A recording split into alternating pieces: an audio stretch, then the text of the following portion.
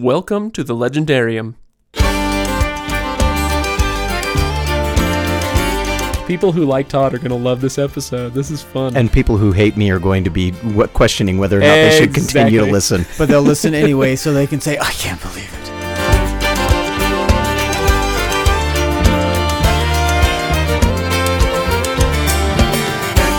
Hey, welcome back, everybody, to the Legendarium podcast, I guess I should say. 'Tis the season. I have some wassail in front of me because my throat kind of hurts. The tree is up, the lights are strung, there's snow on the ground, and Christmas in the air. So, let's talk about book burning. Now, before we get there, let's introduce everybody else. There's only two others here today. Well, he's funnier than a barium enema. Barely. It's Kenn Johnson. Dude, I am going to go full Montag and fry your butt. And if you're out on the road feeling lonely and so cold, all you have to do is call his name and the white-hot flame of pure hatred will keep you eternally warm. It's Todd Wente. I will chase you down with my flaming car. All right. Do you guys get that reference, by the way? Neither of you have watched Gilmore Girls, apparently. No. Okay. I was thinking you were making reference to the Ghost Rider and the Agents of S.H.I.E.L.D. No, but I do like that Ghost Rider, though. Well, you know where I'm spending my time, rather than watching Gilmore Girls. Right. All right. Before we get started, I want to remind everybody, patreon.com/legendarium. If you are enjoying the show, maybe not this one, because let's be honest, we're not off to the best start here. But if you enjoy the show, please consider donating to the cause. Keep the Legendarium going. You can donate on a per episode basis there at patreon.com/legendarium. We generally recommend $1, $3, or $5 per donation, but you can give whatever you want.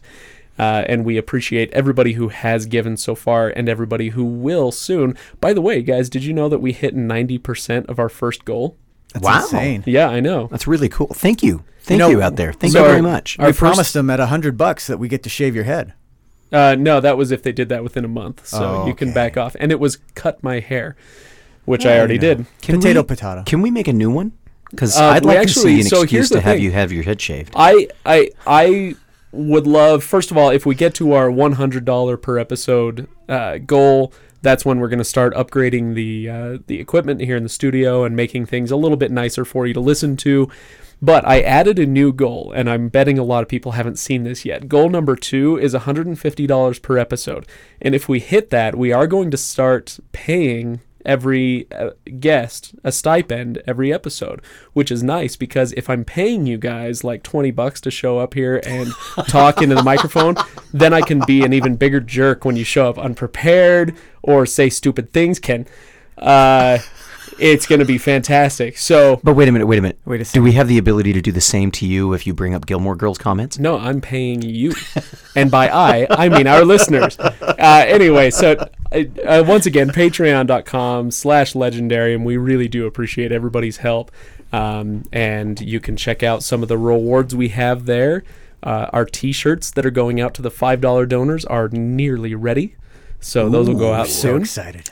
Anyway, today we're talking about Fahrenheit 451. This is a Todd episode. It's a Todd pick, and he's going to be leading us through the discussion, and my throat's about to go, so go, Todd. All right. Well, in keeping with our process, let's give a little bit of a summary for this, shall we? What would the world look like if reading were banned, not by the government, but by people? What if we all just stopped reading? Ray Bradbury gives his view of this world in Fahrenheit 451. This short science fiction classic follows Guy Montag in the most disruptive few days of his life. Montag, a fireman, is part of a select group of men who serve to protect the peace and happiness of society. They do this not by extinguishing fires, but by starting them, with the intention of extinguishing the unhappiness and dissatisfaction that comes with thinking too much. The targets of their flames are books, banned and censored so extensively that possession of one is a crime of a capital nature. Of course, the most secret thing in the world that discourages owning and reading of books is that Montag himself has amassed a small library. This, along with his insatiable curiosity to know what is in them that is so destructive, makes him a target for elimination by any and all means necessary. The cast of characters in the book serve as mirrors in which Montag can reflect himself and see the extremes of his own inner conflict. Clarissa and her questions, Captain Beatty and his cynicism and certainty, Faber and his cautious optimism, and Granger with his practical view of the world in chaos. They all help the reader to see Montag as one of a rare few that may hold the key to restoring lost knowledge when all the world has burned itself to ashes. Ooh. Nice. Thank you. Nice. Thank you. Well done. That's a good summary for a change. That's a good summary. Do you mind, Todd, if I ask you the first question, even though this is your baby? Go ahead. Why did you choose Fahrenheit 451? Okay. This is part of our Heroes of Sci-fi, and so I said, Todd, pick any sci-fi book you want to pick, and this is the one he came up with first. I mean, the first of many. So yeah. I want to hear why. So when I first read Fahrenheit 451, and I called it Fahrenheit 451 for the longest time, but that's a different story. I read it when I was 16. I remember reading it kind of in seclusion and secrecy because my parents kept telling me to turn the lights out and go to bed. So I wound up reading this literally by flashlight under my covers downstairs in the basement. And so there were certain pieces of it that for me became mysterious and spooky and impactful as a result of the context in which I read it. But there were things about it that never left. One of them was the prediction that Ray Bradbury was giving of a world in the future where televisions would be the size of walls, where where television would be interactive. All of these kinds of ideas of a future not so far removed from our own, but how drastically the twist of those things made society change. The other reason why I really have always loved this book, for myself as an example of science fiction, but also as a fun read, is that it's again the science that drives the fiction. In this case, it's not so much. Well, I'll hold off on that. We'll talk about that. Dang it! I want to hear what you. No, I'll still give mine, but that's a question that I want to talk about. So. Yeah. We'll have some fun with that. But I think this is a book that does a wonderful job of letting the science involved drive really what the fiction is all about. So with that said, I mean, that really was the first question that I have. What do you guys see in this as far as the things that drive the fiction? I mean, I say that there's a science that's involved. And I like the science took such a back seat in my mind just because I'm a politically minded person. Mm-hmm. I mean, people who have been listening to us for a while know this by now. Are you sure? This isn't a revelation for them. I love to talk about, think about, write about, read about politics. And so that was the part that really drove it for me was I wanted to hear what Bradbury had to say on the subject as the book went on. And to be honest, that made it so that as the book went on, I became less and less interested in the story, simply because he really front loads it with his theory, his political theory. Yep. Yeah. And so that part was really interesting. And I'm not saying that stuff is totally gone by the end of the book, but it's definitely, it takes a back seat to some of the things you're talking about. I would say the story. You're going to talk about the science, of course, but let's toss to Kenn. See, and I thought it was not the politics driving the fiction. It was the culturally how it drove everything. I mean, Craig saw politics, and absolutely right. I saw it as the culture driving the story, or should we say the lack of culture, or the lack of cultural awareness, or the idea. And I'm deviating for a second here, but Bradbury did say the book was inspired. I read something that wasn't the book. Uh-oh. Can you believe it? I think you may have read the same thing that I was going to bring up in a second. Get out. Probably. And well, see, Bradbury said originally when he wrote the book, it was McCarthy era with the communist hearings and all of that, and the what do they even call it? I don't remember what they call it. But anyway, witch hunts. The witch hunts. Thank you. And later he saw it as TV and movies and the speed at which entertainment is there, just killing the desire to read or just making things more concise. You don't have time for depth. You have to just get to the next thing and get it faster and faster and faster. And so how the culture was being driven out basically by this need for more, for faster, for for less depth and everything. And you mean like having 3 Marvel movies a year? yeah, right. I'm not sure that that's less depth, but we'll get to that at a feels, different episode. That feels more in depth, but in terms of, he even talks about it in one of Beatty's big long soliloquies about how basically Reader's Digest kills the American novel. That's the way I took it. How'd that turn out? Well, you take exactly. You take the novel and it's too long. Nobody wants to read it, so you condense it, and so they read it, and then that's too long, and so now it's a paragraph-sized synopsis of the book, and that's passed off as literature, when in reality it's just concise postage stamp version of whatever was actually written. And you've read a couple of cute quotes, and that's about it. Yeah. And someone's paid for analysis. Yeah. So anyway, short story long. That's basically where we're. I mean, I didn't see it back when I read this 20 years ago or whatever, but now it's like, wow, holy cow. I with so many things in the world, but in this case, Fahrenheit 451 makes me think of, like you're talking about, Ken, the shortening of attention spans. But it makes me think that it's not so much, because it feels very prophetic when you're reading this. It feels like, oh my gosh, that's totally how society works now. But especially I would reading say it now. You're that's right. how a certain part of society works, a big part of society. But there's a sort of a split that happens, and there are those who.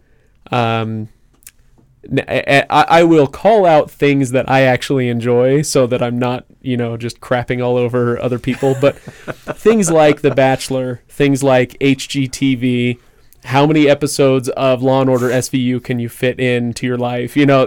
There's this part of our culture that loves those really rapid fire, kind of shallow, vapid, in one ear and out the other pieces of entertainment. Well, it's but then there's another part that enjoys things like, I mean, if you're listening to this podcast, you're probably a Sanderson fan, and you look at something like Words of Radiance or the upcoming Oathbringer that's going to be just massive. Yes. So much to dig through. And so the only thing that was holding society back from works of that length was printing costs. Mm-hmm. Right. And, you take something like Lord of the Rings. Why was it split into 3 tomes? Printing costs. Mm-hmm. That's it. And so nowadays we have the capability to create bigger and longer things. It used to be people could only sit still for an All in the Family that took, 23 minutes to show you, or a half hour with commercials. And now people are eating up Netflix shows like Stranger Things that it's an 8-hour movie. And people will sit and watch the entire thing and, want to discuss that with people and want to dig deeper. Anyway, my point is just that yes, it is prophetic in a way, but there's another thing happening that can pull you away from the surface level vapid stuff if you let it. Yes. And I've always been a big proponent of the 3 levels theory that we talk about sometimes, and the level 1 being the Pacific Rim punch, who cares, in one ear, out the other kind of thing. And I actually like that stuff in moderation, but we have to just be willing to go to the level 2, the level 3, the deeper stuff. Do you know what I'm saying? A steady diet of level 1 entertainment does not build a better society. It doesn't build better people. No, it breaks it down. It does, and it gets it to a point where things fall apart on lots of levels. It's like eating nonstop sugar. So, going back to the question, the science, most of the time, I pulled you away right quick, didn't I? That's okay. I'm capable of controlling a conversation. Far be it from anyone to believe that. We'll see. Thank you. Challenge accepted. So tangent. I kind of expect, for our listeners who have seen on a number of occasions that I have been responsible from derailing conversations and listening to Craig say, "Oh, I hate you all so much right now." I kind of expected that this was going to be one of those where Craig's going to do that to me all day long. So I'm used to that. I'm prepared for it. I'm ready. Oh no, it's your show, man. Anyway, when we think about science fiction, oftentimes we think hard sciences. We think about physics. We think about space travel. We think about terraforming and resettling other planets as the science that must drive the fiction. In this particular case, Ken, you're hitting it right on the money. The science that drives this piece is sociology. It's the science of how people interact with each other.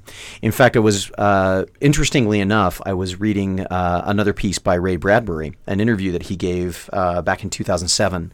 Oh, that must have been right before he died. It 2010, maybe. He was 12. He was like 2, I think. He was old. He was in his 80s when he was giving this interview, and they said. He said they were going to be presenting him with a literary award at UCLA, and he said, "May I?" Did he burn it? Oh, he should have burned it. He said, "Will I be allowed to make a few statements?" And they said no, and he said, "Well, then I won't be there to receive it." And the reason was because so much of the commentary about Fahrenheit 4051 has been that it is a book about censorship. Which was very much about the McCarthy era, very much about government censoring materials. And Bradbury, this is a quote from the article, says, "This despite the fact that reviews and critiques and essays over the decade have said it's precisely what it's all about. Even Bradbury's authorized biographer says it's a book about censorship. Bradbury, a man living in the creative industrial center of reality TV and one-hour dramas, says it is in fact a story about how television destroys interest in reading."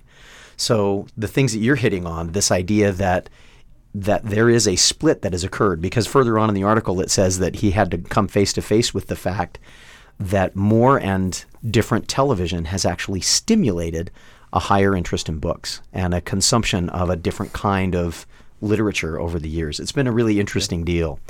Again, the book was written in 1953. Do you... sorry, finish your point, and then I'll ask you a question. Because it was, and because of that location, because of that period of time, the advent of the television was in its infancy. Not the majority of the American public did not have easy access to television. Most television programming at that point in time was very entertainment related, with snippets of news. So the medium in its infancy looked like it really could destroy all intelligent thought. And that was what Bradbury was saying. Hey, if we're not careful, our culture is going to drive us to this point. And it won't be government that does it. It'll be us that does it to ourselves. So do you feel like there's, because you mentioned the idea that television has actually, in a way, encouraged society to read more? I should lump television and movies together in a way, but you said something along those lines, or Bradbury did? Yeah, Bradbury said that he believed that it would kill it. But as we look at the development of the medium, there has been an uptick in consumption of written material. So my question would be, what about the quality of that written material? I wonder if the damage being done, if Ray Bradbury use your words, Craig. Use your words. I wonder if he was right in some way in that the average quality of stuff being read is down. Now, I don't know that that's the case. I'm not here to argue that that's the case, but I wonder if somebody, especially somebody who's really snooty and reads what some people like to call literary fiction, which makes me want to stab people. But if somebody would say, well, yeah, I mean, all these people reading Harry Potter or whatever, look down their nose at these people, because that's the sort of thing that it gets us, that video games get us to read, that movies get us to read. People love Warhammer books, and people love the like Warcraft novelizations and stuff like that. Anyway, so I pose the question to you, sir. So I appreciate that. I think that one of the things that has happened with written media, or with the consumption of written media, and the development of some of the different televised pieces that we've got, whether it's YouTube, streaming media that we've got available to us now, which of course during Bradbury's time he wasn't even thinking about. He was thinking about it just from a network standpoint. I was going to disagree with you just a little bit, in the sense that his view of what was coming is pretty. I'm impressed with the what he saw. He's done continue. He did a wonderful job of predicting parts of it. Yeah. But the thing that I did that has also happened along with that is the access to printed material spurred new industries. At one point in the book, Beatty makes reference during Beatty's lecture to him about how all of this happened, how society developed to a point where books were banned. He said, "We'll keep the comic books, and you'll keep your sex magazines. You'll keep all of these because they're entertainment." But I have seen in the world of graphic novels. And sex magazines. I'm not even going to go to the sex magazines. But I will say this with the graphic novels. I only read them for the articles. that we've seen those being used to approach and to introduce people, specifically readers, and in many cases young readers, to literature that they might not otherwise have seen, and in some cases drives them to the actual original written material. Yeah. Marvel's been doing this successfully since the 70s. They did it before they were called graphic novels. They were called adaptations, comic book adaptations of things like The Island of Dr. Moreau, right? The First Men in the Moon, a Jules Verne classic, and those have been pieces that have been done to drive. In fact, I think there was a comic novelization of Fahrenheit 451. I don't have access to it, but I remember seeing pieces. I have to remember, but I think you're right. So it's interesting that in spite of the idea that those things would be allowed because they are sheer entertainment, they've actually driven attention in other directions. Also, let's be honest, The Hobbit, the adaptation of The Hobbit that we saw Peter Jackson do, of which we do not speak, Todd. We need to for this case, because people who went to see that, who had never read the books, turned around and said, "What? What did I miss?" And we say, "Go back and read the book." And then they get an opportunity. Who read the book went, "What?" I got to go back and read the book and make sure more people read the book. Anytime a movie is adapted from a book, it always spurs attention back to the book. And I think based on readership, we see an increase in readership when novels are turned into movies, whether for TV or for movies, for theaters. I think it actually drives greater attention to the written word. So there's something special about reading. Mm-hmm. Or I should say I'm kind of two minds. I'm of that opinion. There is something special about reading, and I don't know what it is. And I'm talking about reading long form. Yeah. Novels or nonfiction or whatever. There is something special about it. But when we get down to the core of what we're doing, when we read these long form things, we're being presented with ideas and situations. And we're getting the same thing from something like a comic book or a TV show or a movie. I'm wondering what is that something special about reading? Why does that seem to, make people smarter and better people and all this stuff? I don't get it. And I think I think you hit on it earlier today.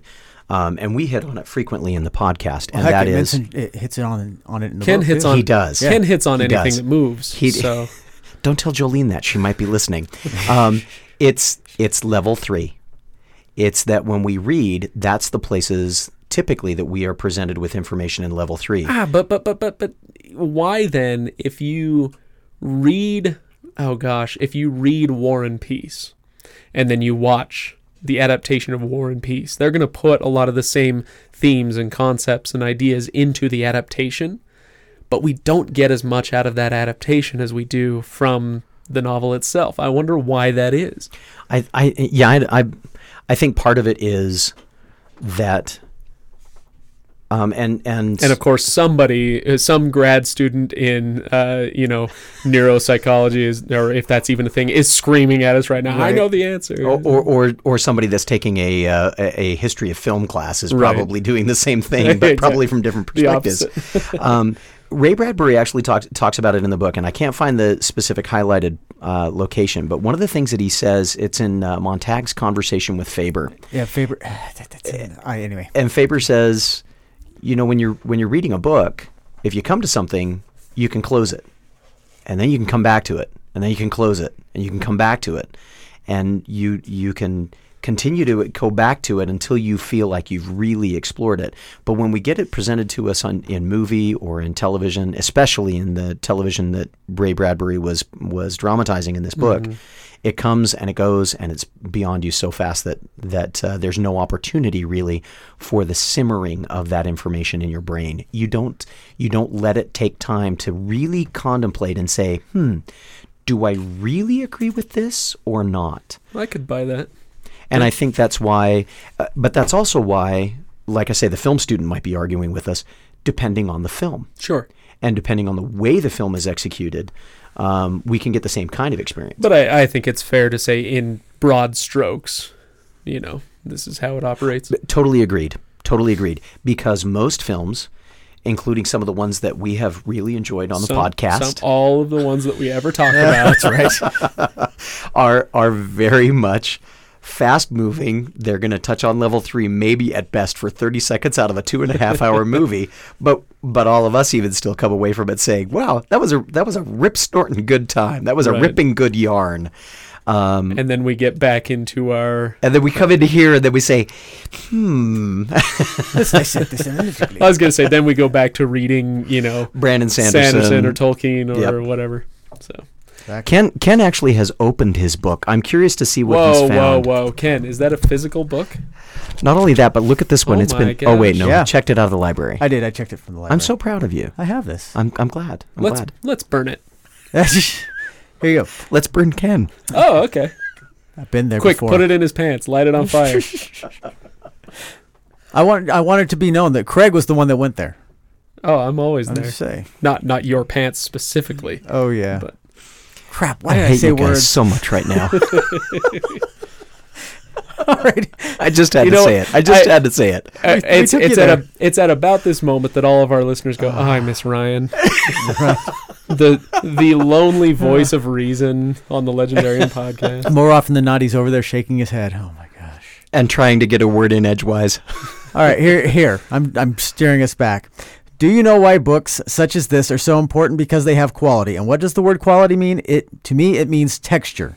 The book has pores. It has features. This book can go under the microscope. You'd find life under the glass streaming past in infinite profusion. The more pores, the more truthfully recorded details of life per square inch you can get on a sheet of paper, the more literary you are. That's my definition anyway. Telling detail, fresh detail. The good writers have touched life often. Yep, Faber's 1, 2, 3. His 1, 2, 3 of why books. So let me ask. So give me the 1, 2, 3 again. All right. Just sum it up. Number 1, they have texture. Number 2, for leisure, and number 3. See this? I'm reading as we go. Be smarter, Kenn. I didn't write the third one down. Okay.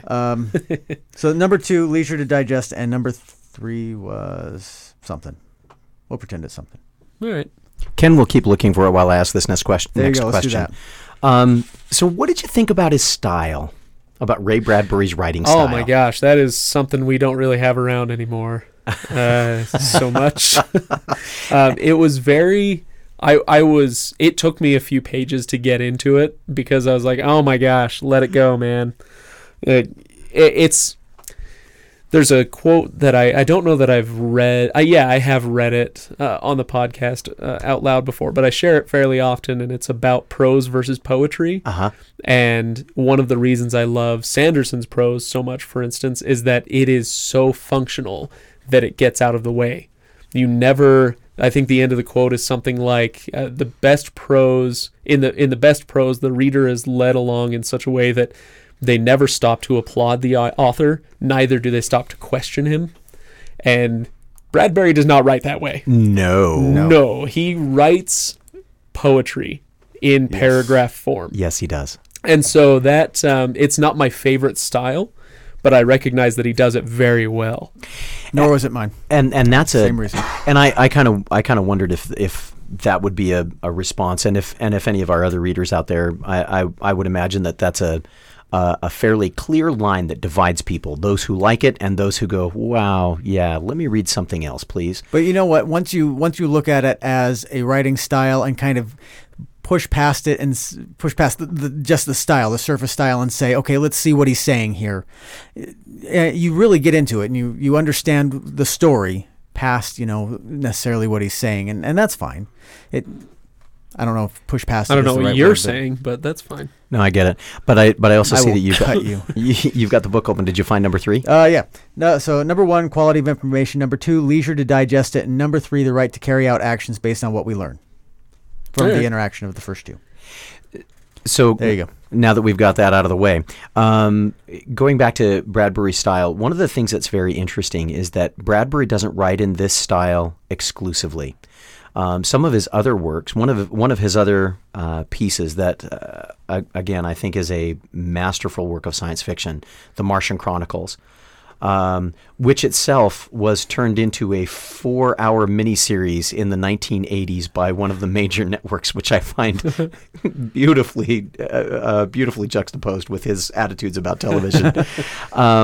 But his writing style in The Martian Chronicles, while it has elements of this much more poetic style, becomes much more functional. And it's an illustration that I think, for the purposes of this book, because his contention was that television was going to, that the functionality of a television screenplay, of television script writing, of television storytelling was going to drive us away from the more literary storytelling that would exist in novelization form. And so while I have not had the opportunity to question the author on this topic, I think this was probably as much a choice as it was a default writing style for him. Because if you look at some of his other material, much of his other material doesn't follow the same kind of pattern, but it very much is in this book. I have more I want to say about his writing style. Oh, yeah, I remember what I wanted to say.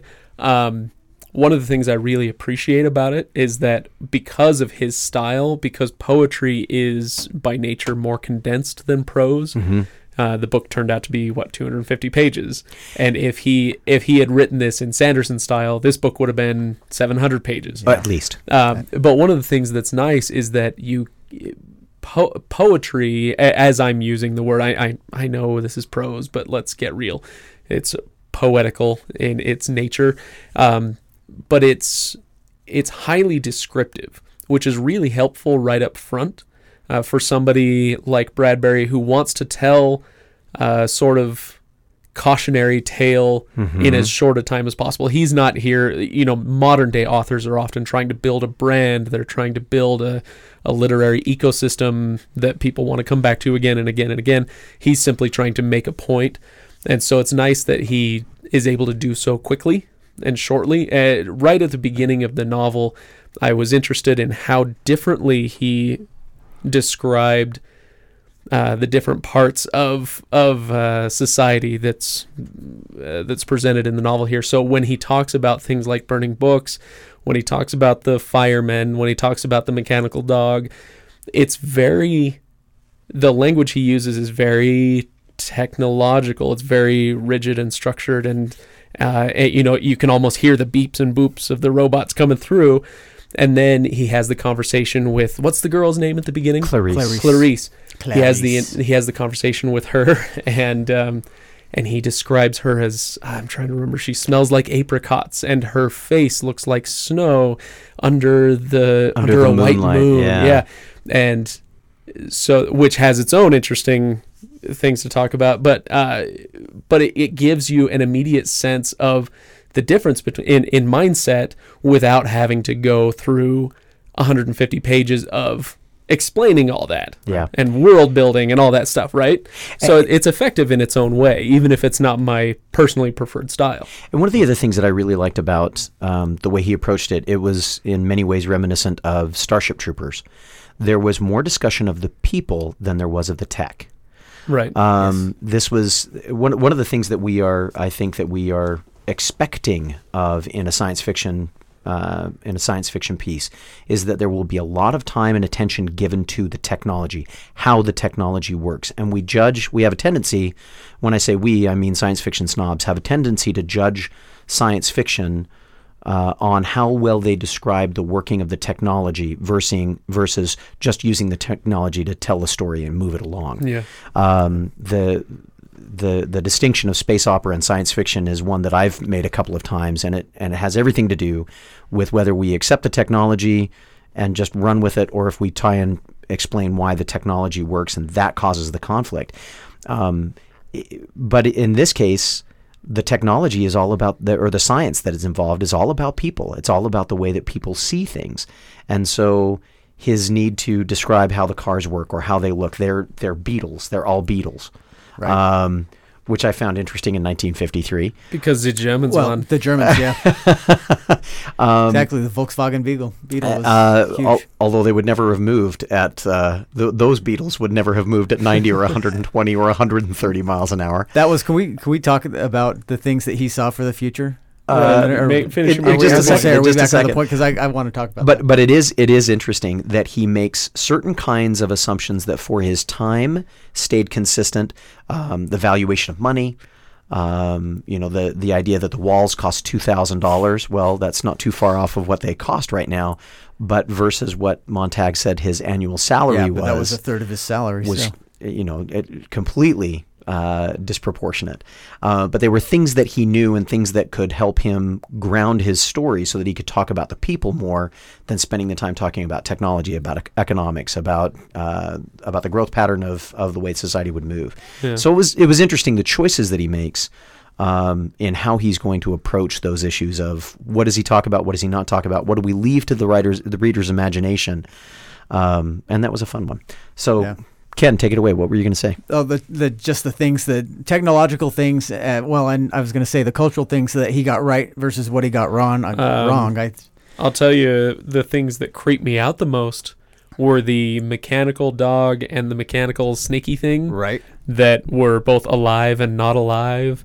I don't know if he's referencing AI or if he's referencing some sort of like grafting technology onto living beings or something, but they were super creepy. But also, I wouldn't mind having a little, poison-fetching snake to hang around, because I know Ryan's out to get me, basically. Well, I don't know. I think that was just the way he was picturing it personally, not necessarily that it was alive, but as it was one of those, you see weird technology and go, yeah. autonomous functioning, but non-organic. Right. And I think that's, for me, that was always what he was talking about with this idea of alive and not alive. The idea that a hound could be programmed to seek 10,000 different people with DNA samples.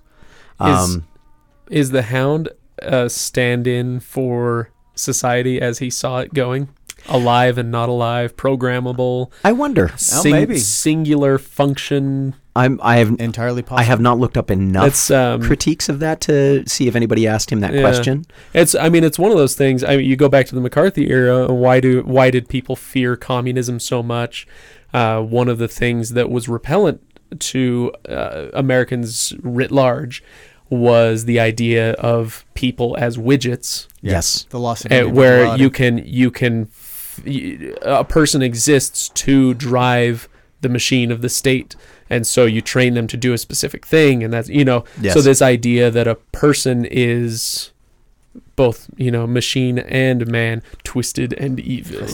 No, I'm just kidding. But I wonder if there was something there. It certainly is a piece that fits with the construction of that time period. Well, and certainly nowadays we have robotic creations that can, in at least some capacity, make decisions based on algorithms, heuristics that they have programmed into them, exactly, and make it look like something that at least simulates rational thought. Must kill Kenn. So you'll get that robot right eventually. So was there a scene that was particularly powerful for you guys in this particular book? One that you're going to take away and remember? The woman that died in the flames. Okay. Well, yeah. Oh my gosh. That was. I mean, if only because, in practical terms, no, I can't sympathize with that. I probably would not burn to death, rather than leave my books. I love my books, but I probably wouldn't do that. But on an ideological level, I'm like, yeah, you go, girl. Well, I've never said that in my life, obviously. And please don't ever again. All of the people watching Gilmore Girls are saying, please stop him. In her particular case, though, I mean, it was death or death anyway, because they were going to... they were going to take her out and execute her via hound. Sure. Anyway, and basically, so it was burn here or I don't know, just that image. I have you seen that. Have you seen the movie? The The 1966 movie. Haven't. You've seen it, haven't you? Awful movie. Yes, it's not it's it's not not a high held up. point of cinema. It is not held up well either. But that even in the movie, that scene is disturbing. It's disturbing. It's disturbing in the book. It's disturbing in the movie. I gotta say, this is another example of like, I know that there's a freaking like nuclear bomb later and all sorts of stuff and crazy stuff happens, but it seems like that first section out of the 3 sections, that was where it really held my interest, and most of the images are gonna remain, I think. Okay. Was from that first part. It did for me as well.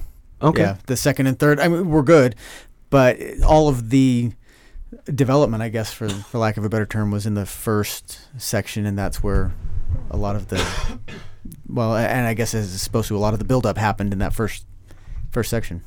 So personally, my favorite scene, the one that stays with me the most, and that stayed with me through the first reading decades ago, and that when I came back to it again, I was like, oh, I feel all warm and fuzzy inside because I love the scene. It's the scene at the end where Granger and Montag are having their conversation right before they're going to head back into the city. And he says, Phoenix. And Montag looks at him and goes, what? And he says, there was this silly, stupid bird that used to build a pyre and burn itself to death, and then it would be reborn. And they have this conversation, this matter-of-fact conversation, when he says, you're not more important than anyone else. You just are the carrier of this information, and when we need it again, we want it back from you. But you have to remember, you're not better than anybody else because you've got it. You just happen to be the carrier. Now let's go back and see if we can save society from itself. I mean, that scene for me of this very pragmatic, we're going to do what we have to do. We're going to make things work. Not in a communist sense, which obviously could have been misconstrued during that period of time. Right. But from a very very human perspective, that life is important. All of the lives that we have are important. But right now, you serve a purpose, and that purpose is to be ready when we call on you. And in the rest of it, just fill a purpose and help move life forward, help rebuild society. Let's go make this work. Make lots of babies. Yes. Exactly. Which is something that they said at the end of Battlestar Galactica, or the end of the Battlestar Galactica 4-hour miniseries. So is there anything that you're going to take away from this book? And I guess the other thing that I would ask is, do you think this one's going to hold up for another 50 years? I have...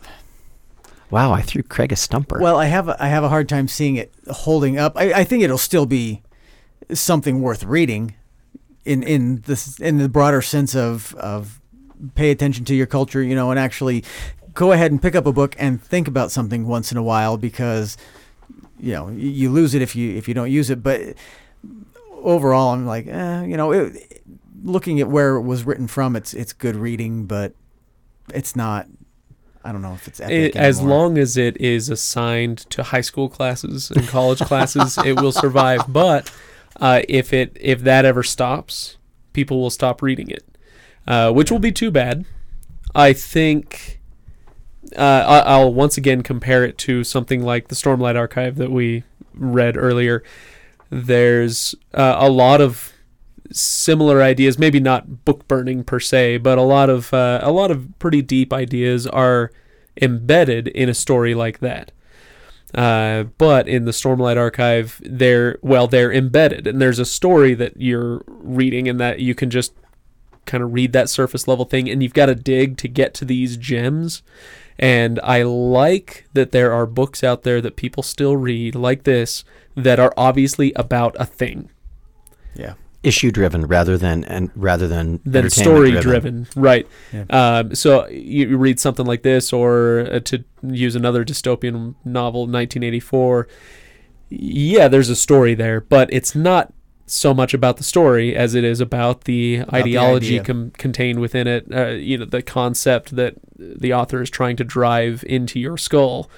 And so I find that really refreshing to come to every once in a while. And the way that books are being written now, that is really not the style. Correct. Right. Yeah, It's- I'd agree with that. Yeah, the style now is, we talk about television's influence on writing. Well, the style is now, it feels very much like watching a movie or watching a long television show. And watching an art film, I think, in some ways, this book Oh, does. this book, sure. Yeah. Yeah. Whereas, because much of, especially if were to compare it to a Brandon Sanderson book, the fight between Montag and the dog in a Brandon Right. Sanderson book could have been 25 pages. could have been its own chapter, Right. and he dispenses with it in 2 paragraphs, because And it's pretty darn compelling, too. it's a pretty intense couple of paragraphs, but he's going to get that out of the way so that he can go back that's to not what the book this is about. bigger, this issue. It's issue driven rather than narrative driven. And I don't want anybody listening to misunderstand me. I actually probably prefer the Sanderson method because I think story is incredibly important on a personal and a societal level. I think stories are vital, but just like you can't sit in level 1 all the time, you also can't sit in level 3 all the time. You have to be able to bounce around to different levels. And for me, as far as whether I think it will still be relevant in 50 years, my answer to that would probably be, it depends on if I'm still around in 50 years. I think. Oh, thank you. I appreciate that. I think. Oh, no. I was saying we're 45 minutes in. I knew. Oh, okay. But I was also using that as a moment to say, oh, 45. Yeah, you think I'm young. So I think when I think at some point there will always be people.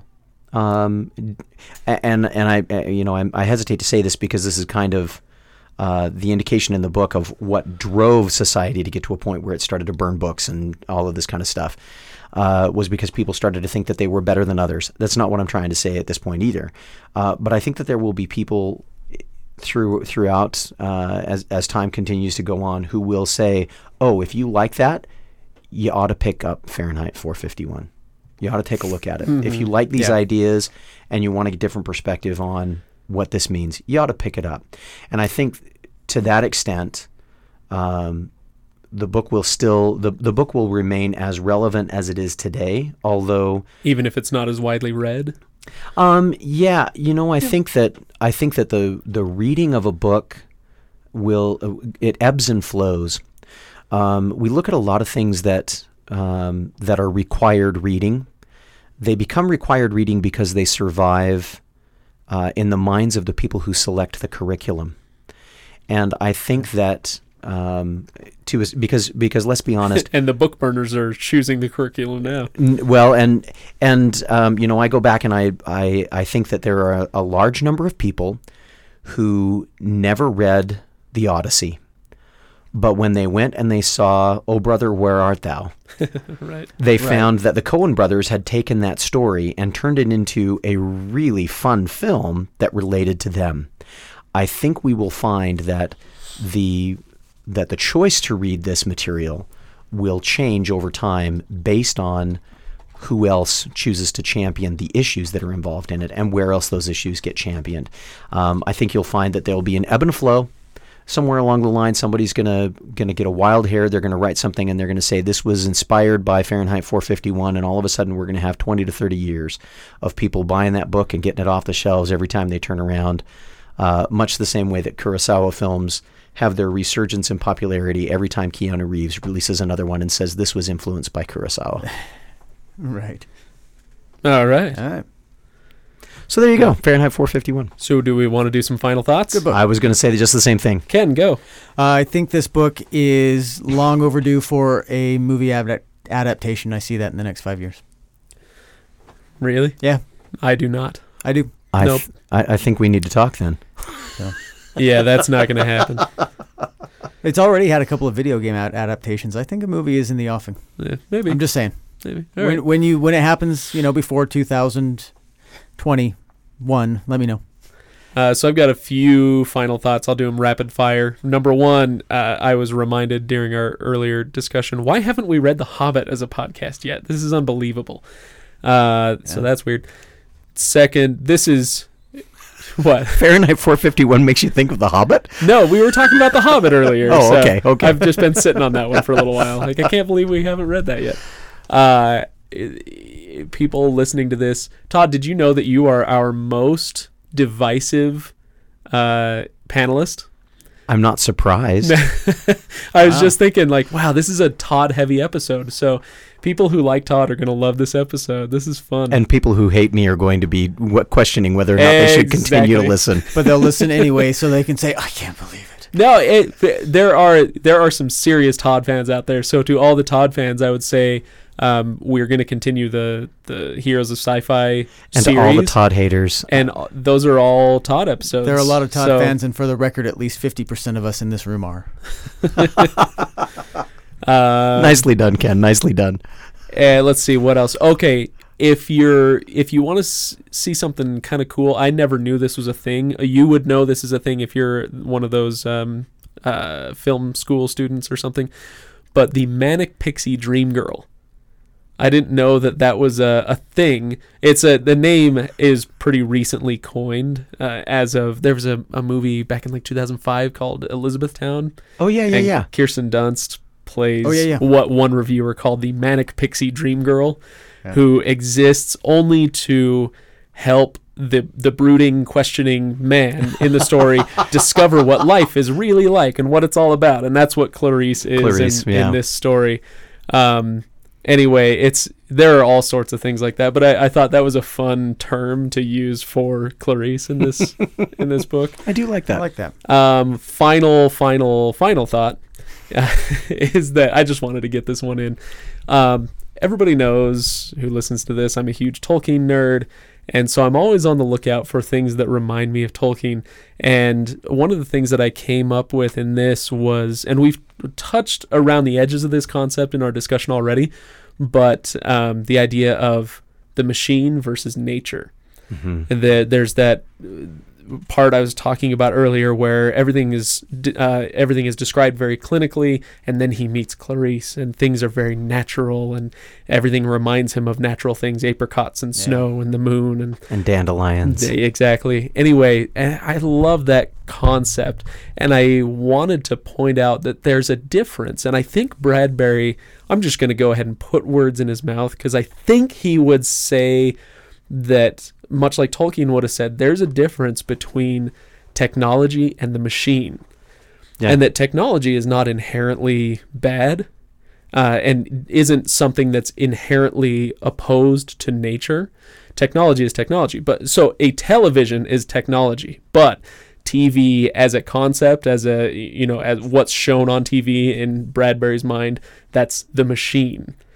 Does that make sense? Yes, it does. And so I guess one of the things that I would take that I try to take out of Tolkien, and one of the things I'll remember from this is that concept that Bradbury presented here, or that I feel like he did, which is that there's a difference between technology and the machine, that we should pursue technology for good ends, but don't give in to the machine. I like that. Yeah. So you're saying Rage Against the Machine. Exactly. There you go. The machine in Tolkien, the machine is the opposite of magic. It's like dark magic. Anyway, it's fascinating stuff. Nice. So Very cool. I'm done. Very cool. And because this was my episode, my final thought would be take time to think. That's what I'm going to continue to take from this, and take again that thinking is the goal. Thinking for yourself, thinking, questioning, trying to understand, and recognizing that is a messy but inherently valuable and human process. Done. Nice. Shall we call it? Let's do it. All right. Everybody, thank you so much for listening, and thank you for joining us as we hopped back into the Heroes of Sci-Fi. We did this, did we go almost all the way through 2016 without, or 2016, I guess we're calling it, without ever doing a sci-fi novel. We did. Yeah. Crazy. So I'm glad we got back to it, and we'll do more of these as we move into 2017. So if you like them, great. And if you don't, well, just skip those ones. Just remember, as you Todd haters, I wish you a Merry Christmas. All right. Thanks, everybody, for listening. Next week, we're doing something. It's part 2 of The Great Hunt. Is there a little movie coming out that's next week? Well, Star Wars is coming out. We actually are not planning to devote an episode to Star Wars. We're probably going to put that on our Facebook That's right. Live.